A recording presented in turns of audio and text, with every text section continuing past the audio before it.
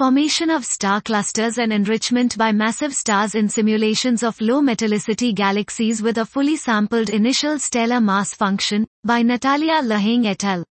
We present new Griffin project hydrodynamical simulations that model the formation of galactic star cluster populations in low metallicity, Z equals 0.00021, dwarf galaxies, including radiation, supernova and stellar wind feedback of individual massive stars.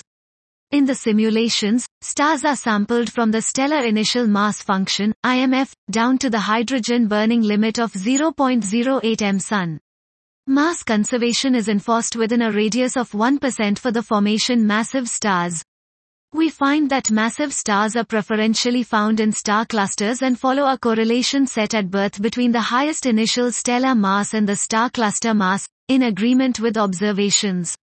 With a fully sampled IMF, star clusters lose mass in the galactic tidal field according to mass loss rates observed in nearby galaxies.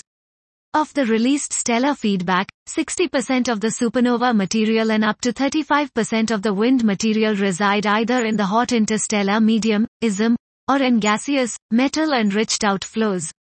While stellar winds instantaneously and supernovae delayed start enriching the ISM right after the first massive stars form, the formation of supernova-enriched stars is significantly delayed, by greater than 50 megayears, compared to the formation of stars enriched by stellar winds.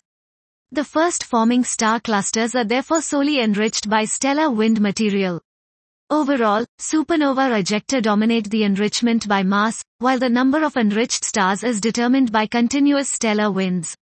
These results present a concept for the formation of chemically distinct populations of stars in bound star clusters, reminiscent of multiple populations in globular clusters.